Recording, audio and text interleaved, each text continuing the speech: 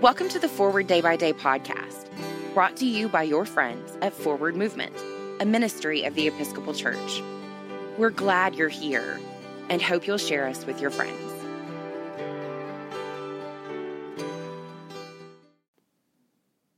Today is Wednesday, February 17th, 2021.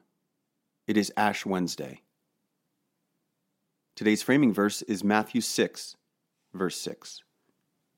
But whenever you pray, go into your room and shut the door and pray to your Father who is in secret, and your Father who sees in secret will reward you.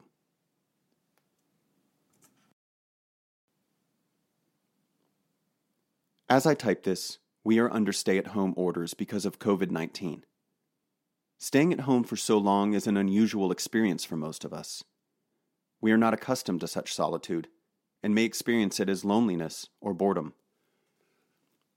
Yet these periods of isolation can provide the opportunity and the need to reflect on our own lives in the light of life's brevity. Ash Wednesday, with its focus on repentance and mortality, is the perfect time to follow Jesus' example of withdrawing into solitude to connect with God, perhaps beginning or deepening a practice that will continue through Lent and beyond. In times when our outward lives are constrained because of illness, natural disaster, pandemic, or political upheaval, I pray that we connect with the source of our peace and strength and find that our solitude renders us better equipped to follow Jesus and to love one another. Pray for the Diocese of Antananarivo in Madagascar.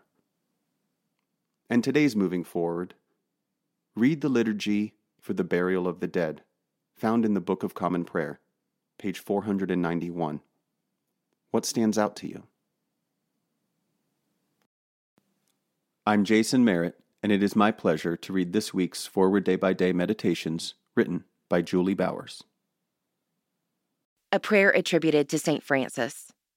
Let us pray. Lord, make us instruments of your peace.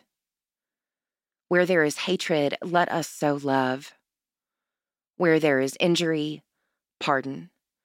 Where there is discord, union. Where there is doubt, faith. Where there is despair, hope.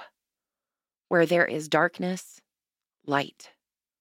Where there is sadness, joy. Grant that we may not so much seek to be consoled as to console, to be understood as to understand, to be loved as to love. For it is in giving that we receive, it is in pardoning that we are pardoned, and it is in dying that we are born to eternal life. Amen. Thanks for spending part of your day with us. We're glad you stopped by. For a full liturgical calendar of readings, visit us online at www.forwardmovement.org. Forward Movement is a ministry of the Episcopal Church. Our mission is to inspire disciples and empower evangelists to the glory of God and for the love of Jesus.